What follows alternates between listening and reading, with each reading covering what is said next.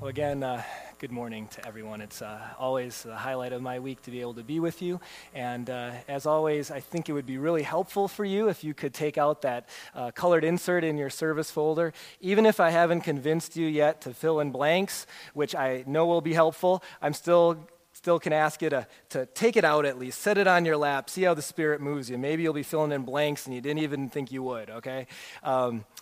We, as I said before and earlier, have been in this series called Shine, and I really hope that you've been enjoying going through this series as much as I've enjoyed studying for it and preaching through it. Honestly, even for a pastor, it's been just sort of refocusing for me because there's so much stuff to do, whether at work or at home in life, so many things that you could put on the calendar, so many ways that we get tugged and pulled, but to be recentered around the mission that God himself has given to his people has been quite invigorating for me. And the kind of the theme verse we've been looking at is a verse that Jesus spoke, some words Jesus spoke in his Sermon on the Mount. You've seen this all 4 weeks now.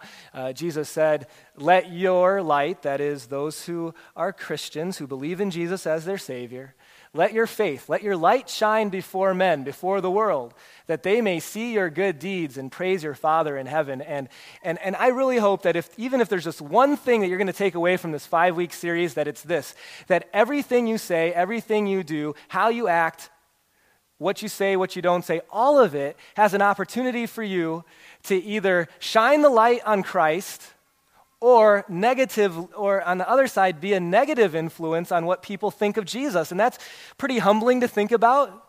It's kind of nerve-wracking a little bit. You don't go by yourself. The Holy Spirit goes with you. But man, is it important to think about and to remember. And we're not going to have an opportunity to go through all 3 weeks. But I would just say this. If you haven't been here all 3 weeks, check it out on our website. Listen to those other sermons. I really believe that this is a series, like all of them, that are going to be a real benefit to you. So catch up online.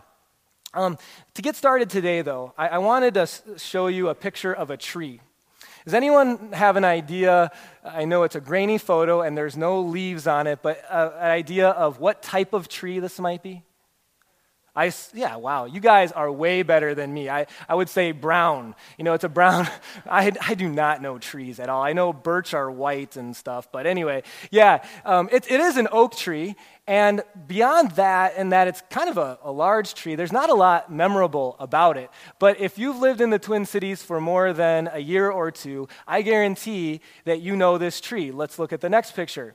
Because every Christmas season, this is the tree on Cedar Avenue in Bloomington, that if you're driving along Cedar Avenue, it's up on the hill and everyone sees it. In fact, it is so brilliant that a few years back it got national exposure as just how kind of cool and awesome it looks. And it's amazing how you can take a very dull, ordinary tree and you put a whole string of lights, in fact, 41,000 to be specific, 41,000 lights on it, and it becomes memorable. Things change with a string of lights. I'm not a home decorator, but I've heard that this is true in decorating too. You take an ordinary porch, put some strings of lights, and all of a sudden it becomes festive, Cinco de Mayo, right? Or whatever other gathering you have. You take an ordinary room or hall, and you line it with lights for a wedding reception, and it becomes romantic. It leads to our first fill in the blank, that a string of lights can have a bigger impact than a single light shining all by itself. So like if that oak tree on Cedar, the owner put one light bulb in it, do you think anyone would notice? Do you think anyone would talk about it? The obvious answer is no.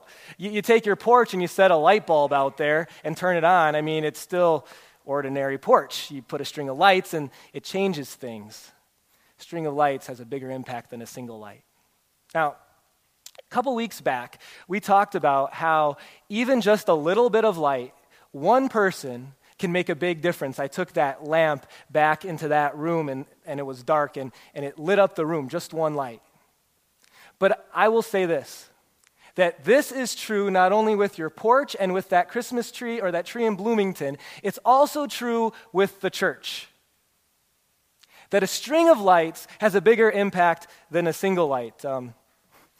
Some people this morning thought that because it's prom season, we're going to have some people walk through this, That's not what it's for. This is your opportunity to get a visual of how a string of lights makes a difference. I mean, think if there's just these 2x2s here, black, painted 2x2s. You throw some lights on it, it makes a difference. This is the impact, but tenfold, millionfold, that a local church can have. This is the type of impact that God wants churches to have when you take all these single lights and you bring them together into a string of lights. It can have an amazing, big impact. I'm going to get a little personal about Bethlehem for a second. The truth is that we, my friends, have been having an impact in Lakeville, in the Lakeville community, in Farmington, and in the surrounding communities. That together we've been having an impact. I'm going to share with you some facts here without any reason of any of us patting ourselves on the back, but instead giving all glory to God. So 10 years ago, Bethlehem had about 150 members. We had about 15 kids regularly coming to K through 8 Sunday school, and we had about 20 adults regularly going to Bible class. So 150, 15, and 20. 10 years later, we have over 650 members. We have over 100 kids going to K through 8 Sunday school, and we have over 150 adults in either Bible class or a growth group. All glory to God. But you need to know what God has been doing through us, what God has been doing through you. It's absolutely amazing. Now, the other thing that I want you to know is that we're not done yet. I mean, there are still thousands of people in these communities that either don't have a faith relationship with Jesus or aren't connected at a church. Now, here's the other thing that I take very personal responsibility over, and I think you should too, that for some reason, God has planted you in communities right now that are going through the biggest growth that they'll ever face or ever have. The biggest growth in any part of the Twin Cities.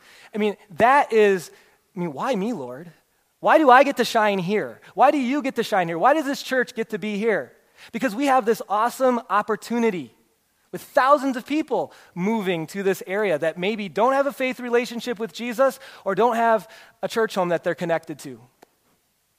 That's why we decided a few years ago as a church that, 2.5 acres, it's not going to be enough for what God can do through us. That's why we bought 20 acres over Lakeville North High School. And I want you to know, and what we're going to talk about today from God's Word, that this is a church, whether you've been here a long time or you're brand new, that this is a church that's passionate about shining.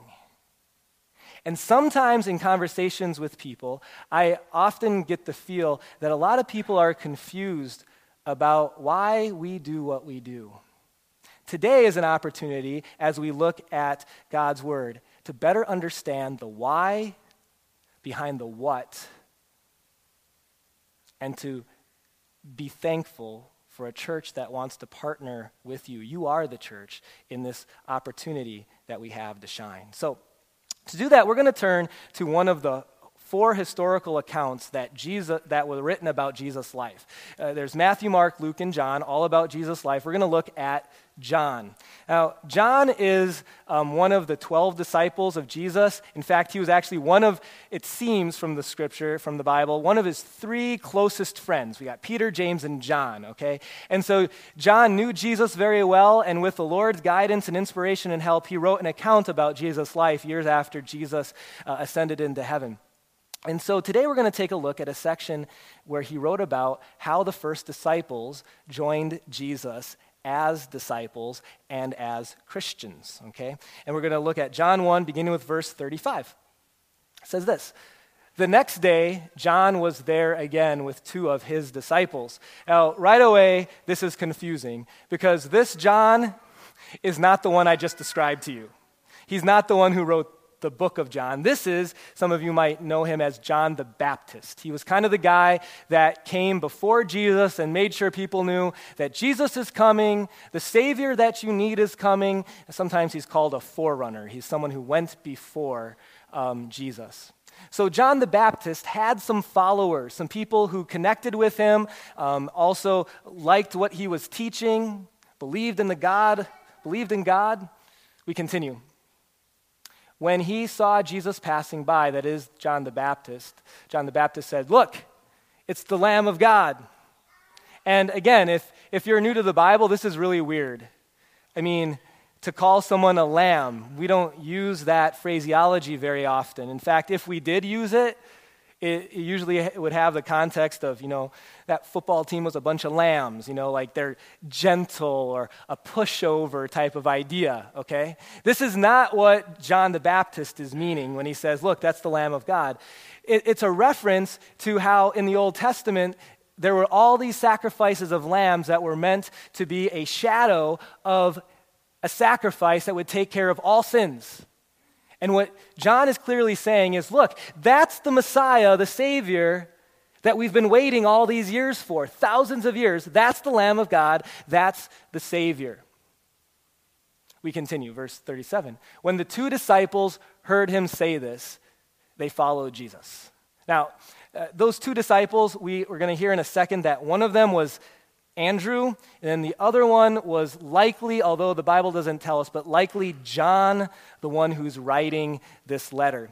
And they see what John the Baptist said, and they begin to follow Jesus. But this wasn't like follow in faith, to be clear. This is like you're at the airport, and ladies, you see the actor that you have a crush on going through Minneapolis for some reason, and I know you wouldn't just stand there, and you're going to probably trail him a little bit and see what is he doing, where is he going, or guys, the actress or athlete that you like, and you're curious, right? That's what these 2 guys, Andrew and John, are doing. It's not follow in faith, it's curiosity. That sounds interesting. I want to know more about him. What's he doing? Verse 38. Turning around, because Jesus noticed these 2 guys following him, he asked, "What do you want?" And they said, "Rabbi," which means teacher, "where are you staying?" Basically, their question was, we want to learn more about you. What's going on with you? We'd like to learn about you. Verse 39. And Jesus said, "Come. You'll see." And so they went and saw where Jesus was staying, and they spent that day with him. Do you realize how awesome of a day that would be? I think by my facial expression and the ones I'm seeing, I'm more excited about it than you, okay? There we go, some smiles. Yeah, this would have been an awesome day to spend the entire day with Jesus, the Lamb of God, come to this earth. And it was awesome for Andrew and John to spend the entire day with Jesus. You know how I know? Because we know that Andrew and John both came to faith. So during that day, they went from, strange, weird followers from the distance to people who were actually disciples, which mean followers of faith. 2 guys who put their faith in Jesus as their Savior. And we continue, verse 40. Andrew, Simon Peter's brother, was one of the 2 who heard what John the Baptist had said and who had followed Jesus. And the first thing Andrew did was to find his brother Simon and tell him, "We have found the Messiah, that is the Christ." And he brought Andrew to Jesus, or brought Simon, who is also, we know him as Peter, brought Peter to Jesus. So Andrew's life and eternity is totally changed through understanding that Jesus is his Savior. You know what the first thing he didn't do? Go home and think, wow, I'm so blessed. Or join a church, which there weren't churches like we have churches, and become a member, which is okay to do. The first thing he did, he went to tell someone.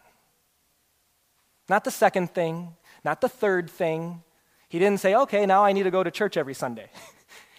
The first thing he did was go and tell people, especially his brother Peter here, about Jesus. And he brought him to Jesus. You know what happened to Peter? Because he was able to see the light, understand who Jesus was, he came to faith and also became one of Jesus' closest friends and disciples. An interesting thing, look what happened the next day, verse 43. The next day, Jesus decided to leave for Galilee, which was about a 60-mile trip. They were down in the Jerusalem area at the time. Finding Philip, he said to him, "Follow me."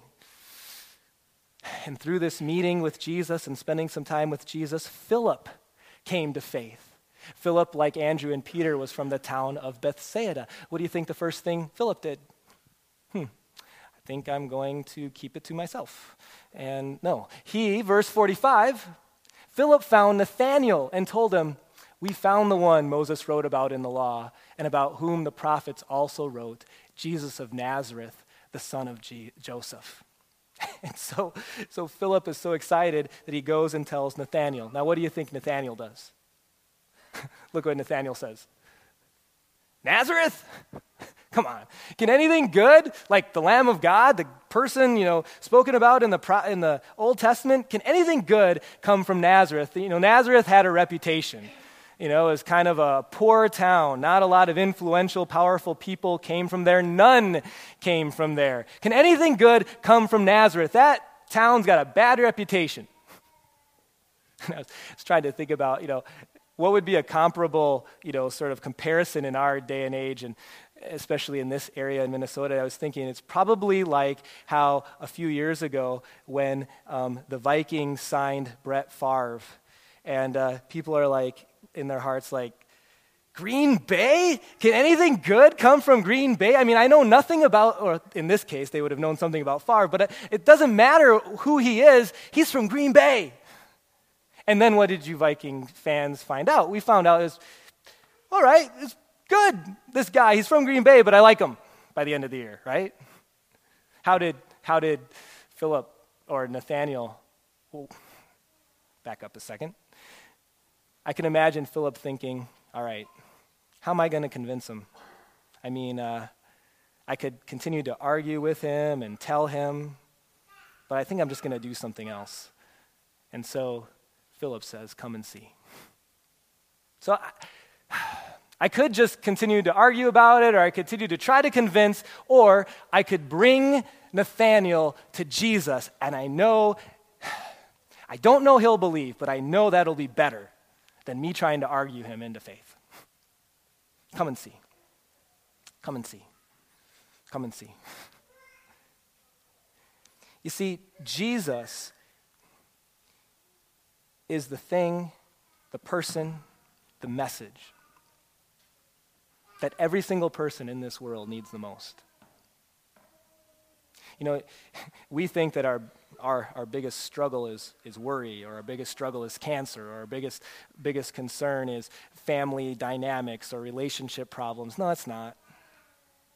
The biggest problem in this world is sin. And all of the other things, all those other problems, they're just kind of connected to the biggest problem, which is sin. And so what God decided to do in his love and infinite mercy was to send Jesus to take care of the big problem. And as many of you know, through his death in our place and through his resurrection, like we talked about earlier, we have hope. We have joy even in the hardest, most difficult situations.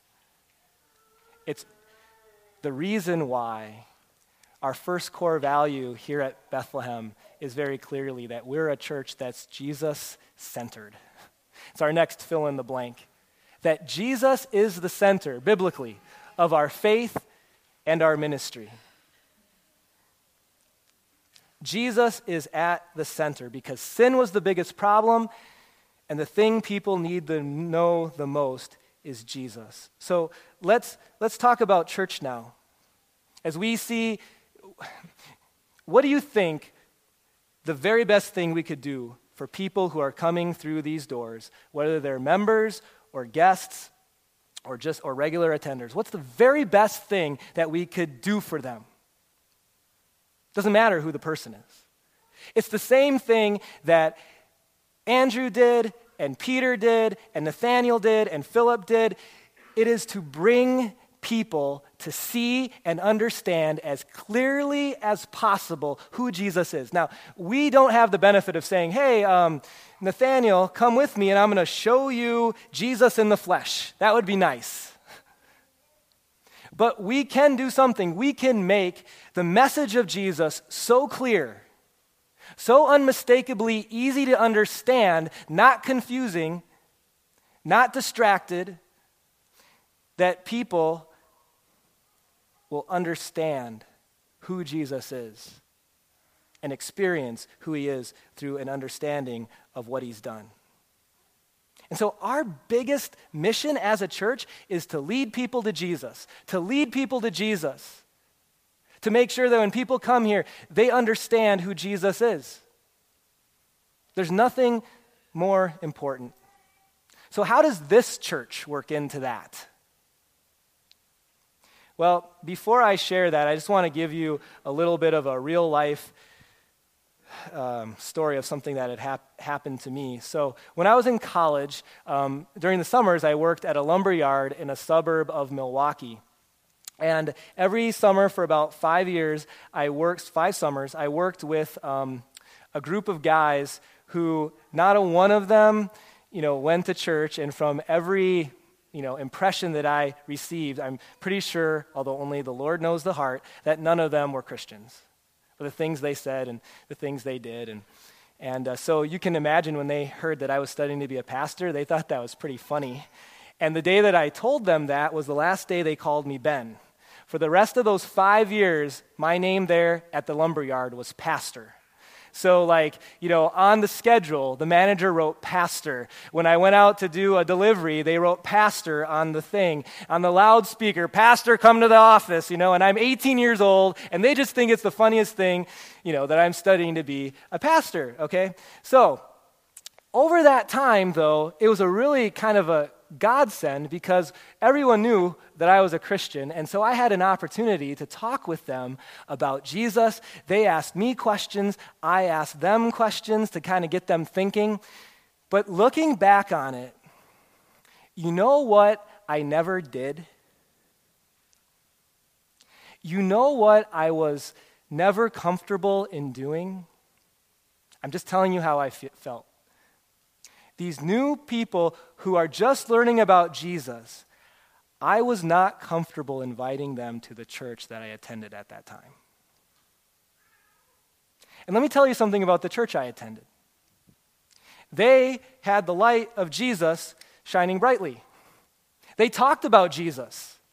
They shared the message of Jesus every single week, but I still did not feel comfortable. And as I was feeling for years kind of embarrassed about that, I began talking to other Christians that felt the exact same way. That they would run into people who were totally unchurched, that hadn't stepped foot into a church, and they didn't feel comfortable inviting their friends to their church either. I'm like, why is that? The gospel is there. And I think I know what it is that I don't know about all the churches you've attended, but the church I attended at that time, there were a lot of things going on there, a lot of the practices that they had that kind of covered up the light, so that even though we cannot add anything to the light, it wasn't as easily seen. So what am I talking about? Well, sometimes there are churches that when a guest comes, it does not feel welcoming. And they're not acknowledged. They don't even feel like anyone has even noticed that they're there. And that can become like a big old bucket in the way of the gospel because they're thinking the old time about how uncomfortable they are and are missing the message of the gospel, of the light that's being talked about. Sometimes it's maybe a church that doesn't take good care of their building. And so it's run down, or maybe it's just really dated, the orange shag carpet from the 70s or something, and what's going on with this? I mean, I need a message that's relevant to my life, and yet and they're distracted, and it becomes a barrier to the light that's there. I think sometimes it's how services are conducted and how the pastor maybe doesn't really seem like he's connecting with the people, and at times maybe also doesn't acknowledge that there are guests here who may not know what's going on, maybe the first time in church, and they just kind of go on. And I mean, I have no idea where page 5 is or page 50. I don't even know where they are. If I knew they were on page 5, I could probably find it, type of thing. Or maybe it's songs where very few people understand everything that's being sung. Or maybe it's sermons where there's words that are hard to understand, but the preacher just puts them out there but doesn't explain them, or doesn't think about how context is really important to this section and doesn't explain that. And the list can go on and on and on and on. And so what we want to do, what we're passionate about here at Bethlehem, for you to understand whether you're a new person or a regular member, is that we want to, our goal, our mission, is to lead people to Jesus. And we feel that the best way we can do that is to remove obstacles that might make it hard for people to see the light of Jesus, because they're uncomfortable, because they don't understand what's going on, because the pastor's talking with words that they don't understand. And I want to be very clear. There's absolutely nothing we can do to make people believers. There's absolutely nothing we can do to make Jesus shine brighter. He already shines as bright as he needs to. There's nothing we can do to add to the gospel. But we can remove obstacles so that people can see the gospel more brightly. You know, that's our next fill-in, that we remove obstacles so that all people can see Jesus clearly. We remove obstacles so that all people can see Jesus clearly. So sometimes I get questions about, why do we do this or why do we do that? One of them that I've received often is, what about that little introduction that you give to the confession of sins? Why do we do that? It almost sounds like you're saying that not everyone has to confess their sins. That's what I'm saying. Think about it. If you are a brand new person who doesn't know anything about sin and grace, and you walk in and one of the very first things you're asked to do, and basically just, assume that you're going to do is read some words and confess them, and you know nothing about Jesus and know nothing about sin and grace, it's going to be a stumbling block. Why did I just do this? But if we give a little bit of an introduction to it, and then, obviously our members, you're going to have to hear me say it over and over again. But that's okay. You'll live, right? What an awesome opportunity we have to remove some obstacles.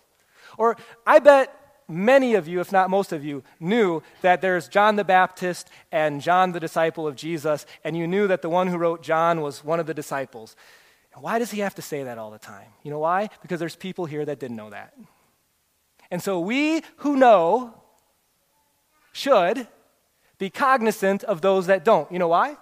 Because our goal is to lead people to Jesus, and we need to remove obstacles, not so that we can make it shine brighter, but so that it shines, so that people see it. We remove those obstacles. Now, in order for us to do that, I'm going to be honest with you.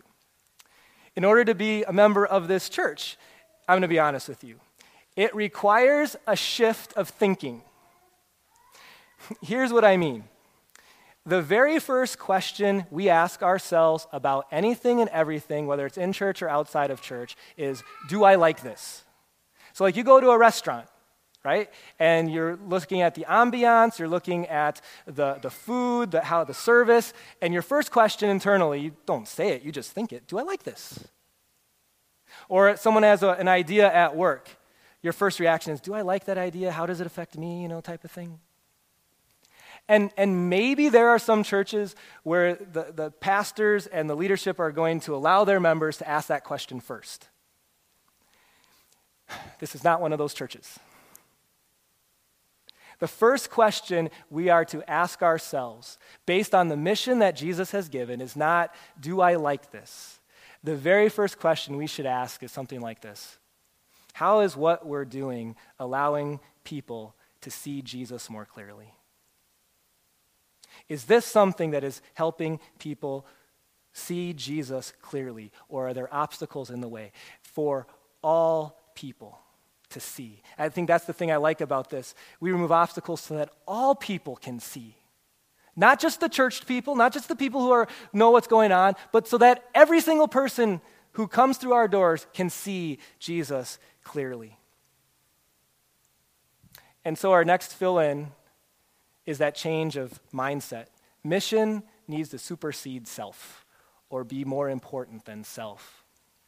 Now, Mother's Day is the perfect day to think about this, because this is something moms do all the time. So as an example, mom, you think back to baby stage, maybe you have a baby, and the baby wakes up, the toddler wakes up in the middle of the night. Now, think about this. If your reaction to baby crying was based on what you want to do or what you'd like to do, you would not get up. If your question was, do I like getting up right now? You wouldn't get up. Or moms, you've been home all day with the kids, or maybe for some of you, you worked all day and now you're home with the kids and supper needs to be made, and you're the one that's on duty for doing that. And if the first question you asked yourself was, do I like making supper right now? You would, if your actions were dictated by that question, you would leave the house, go to a restaurant by yourself, and order a glass of wine and kick up your feet. That's what you would do. And dad and the kids would be like, where did mom go? But you know this, moms. Mission supersedes self, so you do things, you think things that may not be your favorite, but you do it because the mission of being a mom is more important than exactly what I like or want to do. The same thing has to be true in the church if we're going to carry out the mission that God has given us to do. Because there's a greater mission than being a mom or a dad or a kid or a husband or a wife. It's the mission of reaching people that don't know Jesus, and so we need to be a place where all people can see Jesus clearly, even the newbies, even the first-timers. I sometimes, over the years, have gotten this comment from people, and it's very well intended. Sometimes it's even in a joking way, but it's to be like, Ben, I can tell that you're really passionate about band music. I'm like, no, not really. Not really. I mean, I don't mind it. You know what I'm passionate about? The mission. I'm passionate about reaching all people with the message of Jesus. So I'll tell you, very honestly, if the best way to reach all people was to have no music, that's what I think we should do. If the best way to reach all people, to remove stumbling blocks, was to have an accordion and polka music, I would not like it. Murray Lemke would, one of our members, but that's what we would do if that's the best thing. If the best thing to do to reach all people was to go to our new property, build grass huts with dirt floors, that was the way to reach all people, the best way, that's what we would do. What we should do. Because mission needs to supersede self. And you know what's the best? The best thing is when mission and what I like are the same thing. That's what's the best. And when that's not the same thing, people get upset. It's not always going to happen. But when the first question we ask ourselves is about mission, we understand. It makes more sense. It's the why behind the what. My simple application for you this week is this. I want you to first of all understand who we are as a church and how we are trying to carry out the mission that Jesus has given to us. And then I want to give you this guarantee, that when you invite someone to come to church here with you, there's two guarantees. One, we're going to do everything as humanly possible to allow them to clearly see Jesus, and that they're going to feel welcomed. And as a string of lights, what amazing things we can do together with the Lord's help. Let me pray for you. Dear Heavenly Father, We thank you for the gospel, that the gospel and the gospel alone has changed hearts and still does change hearts. Dear Lord, as we have been entrusted with sharing that gospel as individuals and as a church, we'd ask for your guidance to help us make decisions that always put mission ahead of personal preference, mission ahead of self. That's sometimes a hard and tricky thing to do, Lord, and we don't always get it right all the time, but help us to stick to that mission that you've given to us, and then to bless our work because we need you. We need you. Dear Lord, we also thank you for the work you've done, or will do, I should say, at the 11 o'clock service in the heart of Scarlett.